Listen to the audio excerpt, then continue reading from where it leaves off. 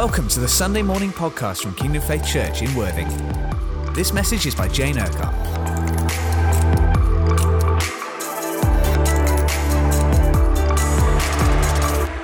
Morning everybody, and welcome to the second part of Romans 11.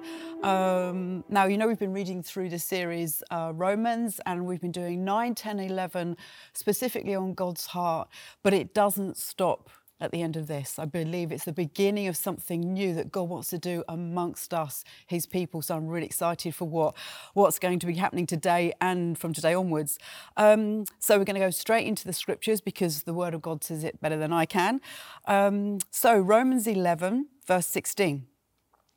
Since Abraham and the other patriarchs, that's Isaac and Jacob, were holy, their descendants, Israel, will also be holy.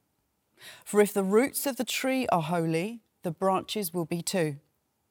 But some of these branches from Abraham's tree, some of the people of Israel, have been broken off, and you Gentiles who were branches from a wild olive tree have been grafted in. So now you also receive the blessing God has promised Abraham and his children, sharing in the rich nourishment from the root of God's special olive tree. But you must not brag about being grafted in to replace the branches that were broken off. You are just a branch, not the root. Well, you may say, those branches were broken off to make room for me. Yes, but remember, those branches were broken off because they didn't believe in Christ, and you are there because you do believe. So don't think highly of yourself, but fear what could happen. For if God did not spare the original branches, he won't spare you either. Notice how God is both kind and severe. He is severe toward those who disobeyed, but kind to you if you continue to trust in his kindness. But if you stop trusting, you also will be cut off. And if the people of Israel turn from their unbelief, they will be grafted in again, for God has the power to graft them back in to their tree. You by nature were a branch cut from a wild olive tree. So if God was willing to do something contrary to nature by grafting you into his cultivated tree, he will be far more eager to graft the original branches back into their tree where they belong. Amen. Let's carry on. Verse 25. And Paul is saying, I want you to understand this mystery, dear brothers and sisters, so that you will not feel proud about yourselves. Some of the people of Israel have hard hearts, but this will last only until the full number of Gentiles comes to Christ. And so all Israel will be saved, as the scriptures say. The one who rescues will come from Zion, and he will turn Israel away from ungodliness. And this is my covenant with them. I will take away their sins. So before we go on to the rest of Romans 11, I just want to pick up on a couple of things here. Their hardness of hearts lasts only until the full number of Gentiles comes to Christ. Wow, I don't know if you've thought about that before. Some versions say the fullness of Gentiles, and some say the full number. And I believe we're coming to those days where it can be both. So there may be a full number. At any moment, the last Gentile to be saved could be saved. And then things are going to shift into Israel being saved. It could be that we as the Gentile church live in a fullness of God that it helps lead Israel to salvation. And I think both's going on. I think the church is coming into this season of living in the fullness of who we are in Christ, the bride living in everything that Christ has done for us in these days. 2 Corinthians 11:2, Paul says, for I am jealous for you with the jealousy of God himself. I promised you as a pure bride to one husband, Christ. And he goes on to say, don't let your minds be led astray from your simple and pure devotion to Christ. So as the bride of Christ, there is a fullness for us to living devoted to Jesus like never before. And this, I believe, will just lead the Jewish people to be jealous of their husband, because in Hosea 2, in the Old Testament, this is what the Lord says to Israel. You will call me my husband, and no longer call me master. In that day I'll make a covenant for them. I will betroth you to me forever. Yes, I will betroth you to me in righteousness and justice, in loving kindness and mercy. I will betroth you to me in faithfulness, and you shall know the Lord. Wow. The Gentile church, we have a mandate to show something to the Jewish people in mercy and kindness and fullness of love of the heart of God, to provoke them to jealousy. Amazing. And they're the days that we're in. And it goes on to say, and so Israel will be saved. What does it mean for all Israel to be saved? Does it mean every single Jewish person? Well, we know that can't happen because it's those that believe in Jesus. But I believe there is a time where the Lord is revealing himself to his people, and also his covenants to the land, where if you like, the whole of Israel, at some point, those that are in the land that are going to recognize him and say, blessed is he who comes in the name of the Lord, and all his promises to them in the land are going to happen. He is going to fulfill them because he made covenant with them. Exciting days, hey? So let's look at the rest of Romans 11:28. Many of the people of Israel are now enemies of the good news, and this benefits you Gentiles. Yet they are still the people he loves, because he chose their ancestors Abraham, Isaac, and Jacob. For God's gifts and his call can never be withdrawn. Once you Gentiles were rebels against God, but when the people of Israel rebelled against him, God was merciful to you instead. Now they are the rebels, and God's mercy has come to you, so that they too will share in God's mercy. In other words, we are now to be showing them mercy, that they turn to him. For God has imprisoned everyone in disobedience so he could have mercy on everyone. Oh, how great are God's riches and wisdom and knowledge, how impossible it is for us to understand his decisions and his ways. Wow. For who can know the Lord's thoughts? Who knows enough to give him advice? And who has given him so much that he needs to pay it back? For everything comes from him and exists by his power and is intended for his glory. All glory to him forever. Amen. So if we move into chapter 12, it says, therefore, or and so, dear brothers and sisters, I plead with you to give your bodies to God because of all he has done for you. Let them be a living and holy sacrifice, the kind he will find acceptable. This is truly the way to worship him. Don't copy the behavior and customs of this world, but let God transform you into a new person by changing the way you think, and you will learn to know God's will for you, which is good and pleasing and perfect. Because of the privilege and authority God has given me, I give each of you this warning.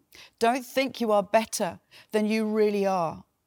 Be honest in your evaluation of yourselves. It goes on to verse 9. Don't just pretend to love others, really love them. Hate what is wrong, hold tightly to what is good. Love each other with genuine affection and take delight in honouring each other. And so often Romans 9, 10, 11 aren't spoken about, but we can take Romans 12 and we use it to speak to the church. But it's a follow-on from 11. It's a therefore and so. Paul is saying, live loving one another, live honouring one another. Don't live according to the patterns of this world. He's talking to the Romans. Don't live according to your pagan practices. Live to what Christ has called us to. One new man living together, loving one another. Ephesians 2 had said that on the cross, the wall of hostility had been broken down. And he's warning so that the wall of hostility doesn't go back up again, which is actually what happened, and we're going to look at that now. In Romans 11, verse 25, we'll just go back there. Paul says, I don't want you to feel proud about yourselves. We're going to look at what happened with the Roman church, because they didn't live as Paul was asking them to. It didn't take very long for there to be fighting amongst Jews and Christians. And especially in Rome, the Roman Church, the more that it was aligning to its culture and pagan practices, this division came between Jews and Christians. Within a few hundred years, Christianity had become immersed into Roman culture. The Jews had become a minority. The church brought in uniformity and new traditions separate from Jewish roots and practices and customs that Jesus and the early church would all have lived. Intolerance and suspicion of unfamiliar customs, in addition to the unwillingness of Jews to convert to Christianity, often led to fear and hatred from their Christian neighbours. Hostility towards Jews became the policy of states and churches and the practice of many people. So you can see how this wall of hostility that Jesus had broken down between Jew and Gentile was starting to be erected again. So over hundreds of years, they were blamed. The Jewish people were blamed for so many things. People were so suspicious of them. Their books were burned. There was forced conversions to Christianity. They couldn't marry Christians. They could have no land. They were expelled from one nation to another. They were blamed for any plagues or diseases that went around.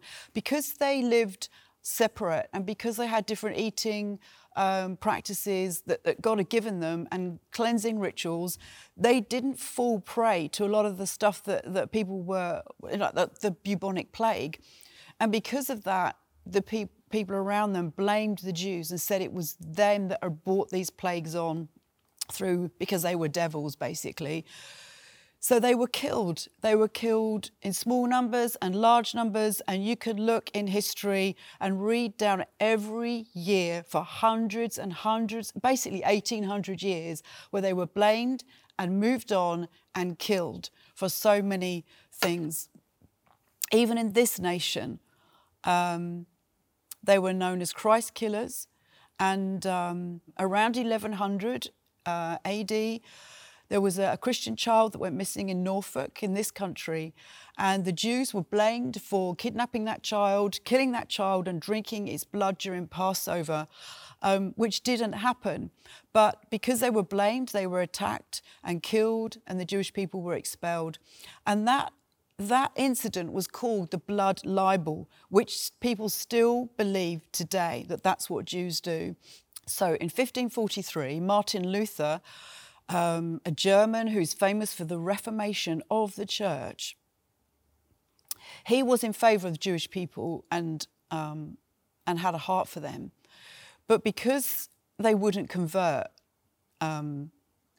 he got frustrated and angry with them. And in 1543, he published a paper in which he says that the Jews are a base, whoring people, that is, no people of God, and their boast of lineage, circumcision and law must be accounted as filth.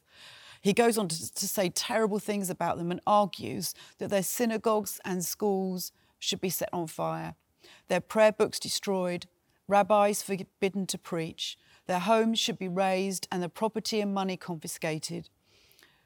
There should be no mercy or kindness toward them. They should be given no legal protection. And he called them poisonous and venomed worms that should be drafted into forced labour or expelled for all time, even going on to say, we are at fault in not slaying them.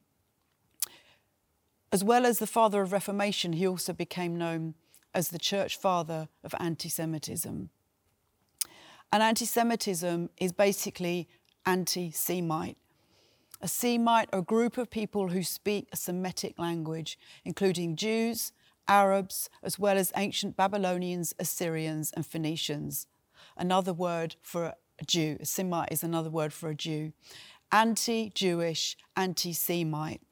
His writings in Germany perpetuated, and to the point of, in the 1930s, they were taken by Hitler and the Nazis and used against the Jewish people. That's why so much of the Holocaust was done in the name of Christ, in the name of Christianity. And that's why Jews find it so hard when you talk about church or Jesus, because this is what they think about. It's interesting that in the book of Esther, you hear this speech from Haman, who hated Mordecai the Jew because he wouldn't bow down to him. And that's because Jews weren't to bow down to any other god except God. And Haman goes to the king in a rage and says, "There is a certain race of people scattered through all the provinces of your empire who keep themselves separate from everyone else. Their laws are different from those of any other people, and they refuse to obey the laws of the king. So it is not in the king's interest to let them live. If it please the king, issue a decree that they be destroyed." Wow, that's anti-Semitism right there. And it's been going on all these years. There was a shift in the 16, 17, 1800s where there were believers in Jesus and in the Word of God, called the Puritans, who believed that Israel were a people blessed by God, and they were to return to their land and God would bless them in their land. And it's interesting that in the 1800s and the 1900s, there were quite a few British believers who took the Word of God literally and had friendships with Jewish people, to the point where they were working towards the Jewish people, those that were left, going back to Israel. It wasn't known as Israel then, it was still known as Palestine. But there were a few Jews there and Arab farmers. They just lived there in this desert place together. So after World War I, in 1917 to 1920, we had a leader in this nation, a Prime Minister, Lord Balfour, and he wrote a paper declaring that this government, our government, recognised that Jewish people needed a homeland, and it was to be in Israel. Because the British Army were in the land at the time, they defeated the Ottoman Empire, the Turks, during the First World War. The British people were in the land, and they were there, I believe, by God, to enable the Jewish people to come back to their homeland. Unfortunately, they capped the number of Jews that could go home, and also most of the land that they had, they gave to the Arabs, which became Jordan. Eventually, Britain left the land, and the UN took over, and in 1948 there was a vote, and Israel declared themselves a nation. It's a pure miracle when you look at their history, how it's been over the last 1800 years.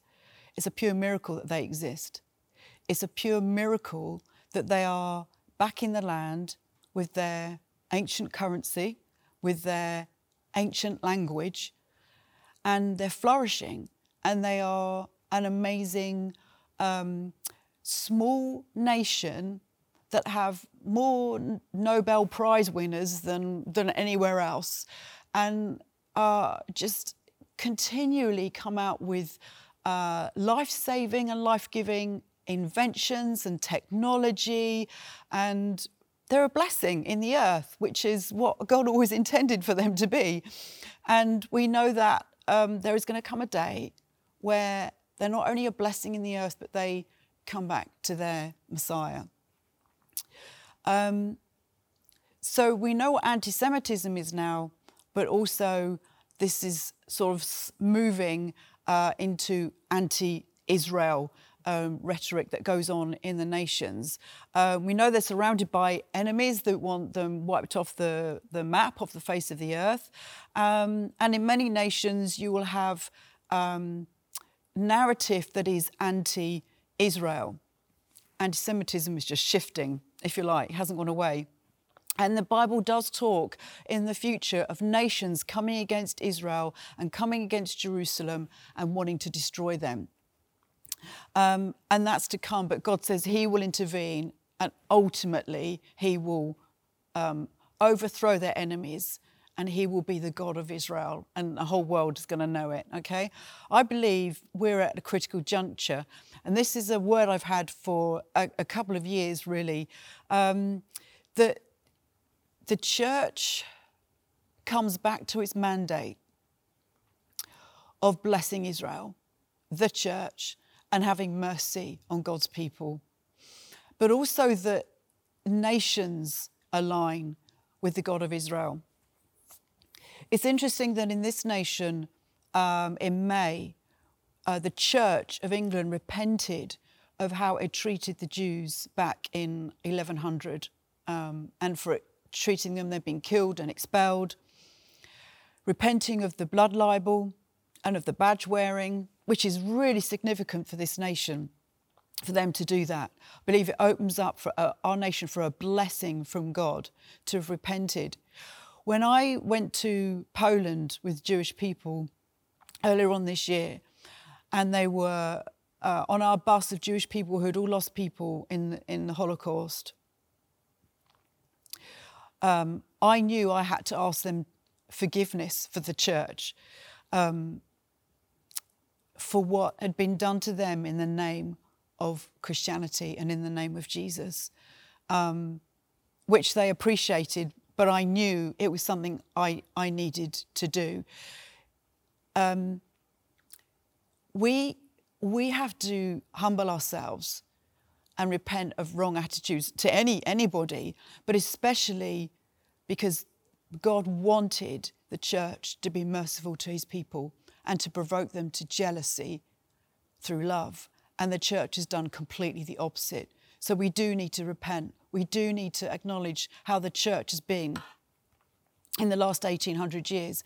And that's why I believe we're at a critical juncture, because I believe we're in a new day, this new shift, this new era where God is wanting his church and the nations to align with him. The Lord gave me a word a couple of years ago, well, maybe about 5 years ago now. I was praying for this nation, and he said, I've given this nation, Great Britain, I've given her a crown, but she needs to wear it in humility with regards to Israel. We do need to humble ourselves as a nation, that this nation would become, in Scripture it's called a sheep nation. So we're a nation that hears the voice of God and walks in his ways. We're not a goat nation that bucks against God and his ways. Amen. Also, we were praying for this nation during Brexit, you know, when Great Britain was looking whether they're going to leave Europe or not. And the Lord gave me the story of where in Passover, he says to his disciples, go and untie the donkey and bring it to me. And if anyone says to you, why are you untying the donkey? Say, because our master has need of it. And I felt the Lord say then that he was untying our nation from Europe because he has a purpose for our nation to do with Jerusalem. Yeah, so as a nation, I believe it's really right that we pray for our leaders and for Liz Truss at this time, because she has a heart for Israel and for Jerusalem. So I believe it's such an important time for all of us as the church, shifting into a whole new era of aligning with the God of Israel, but also as a nation. So we need to be praying for them. We can give financially, we can support them, even if we think we don't know any. We can turn our hearts toward them as a people and as a nation, like Andy's vision, where he's focused on the church, he's focused on, yes, seeing people saved, of course we need to be, and focused on where we're going, amen. But also as he turned, he realised all these people behind him, the Jewish people, and as he turned, they could see the light. And that's the time that I believe we're in, that as we turn our hearts toward them, they are going to see the light. We won't be anymore the stumbling block in their way, but we will, living in the fullness of who we're called to be, draw them into the light that Jesus is for them. Amen. So we pray. Thank you, Jesus. Thank you, Father. Thank you, Father. Thank you, Father. Thank you, Father, that we are in amazing days with you, that your amazing plans and purposes for your church and your Jewish people together, Lord, together will make up the bride of Christ in these last days. Father, I thank you. It's a miracle. It's a miracle of your Spirit. Father, I thank you that you take hold of our hearts, your church, turn our hearts to your people and to your plans and purposes, to your word. Thank you, Holy Spirit. You do a deep work in us, shifting us into what you're doing in these days, this critical juncture, Lord, where we shift into your plans and purposes, into your heart of love and honouring who you honour. Lord, do it in a church, in this church, in the church, in this nation. Do it in this nation. Turn us, Lord, as a nation even more for your purposes, Lord. And that your people will recognize you. That, Lord, they will be provoked to jealousy, to want you, to love you, to say, blessed is he who comes in the name of the Lord. Blessed is the King of Israel. Oh, Lord, that our church and our nation will be used for your glorious purposes in these last days. Thank you, Father. Thank you, Father. The Lord gave me a word recently from Joshua 3:17, where it says the priests stand. They stand in the Jordan River and God is holding back the waters. But the priests who stand there carrying the presence of God, or Jesus, if you like, as the whole nation crosses over. And Father, I thank you that in these days, we are your people who carry you and carry your presence. We will stand, Lord. We will uphold you, Lord. We will lift you up and glorify you, Lord, as long as it takes for your nation, your people, Israel, to cross over from death to life into their covenant promises and standing with you, Lord Jesus. Father, thank you. Take hold of each one of us in your church to be those that stand like Esther for your people, for them to cross over into their inheritance, into their destiny with you, into their position with you as your people. Thank you, Lord. Thank you, Lord. You show us what this looks like. Or we just say yes. Yes, yes, Lord. We will live as those sacrifices in Romans 12. We will live as those sacrifices. And this is our worship to you. Not our singing of songs, but how we live for your end time purposes, for your people. Thank you, Jesus. Thank you, Jesus. Thank you, Lord. Thank you for listening to this Kingdom Faith podcast. We trust it's been an encouragement to you. For more information and resources from Kingdom Faith and our other audio and video podcasts, please visit www.kingdomfaith.com.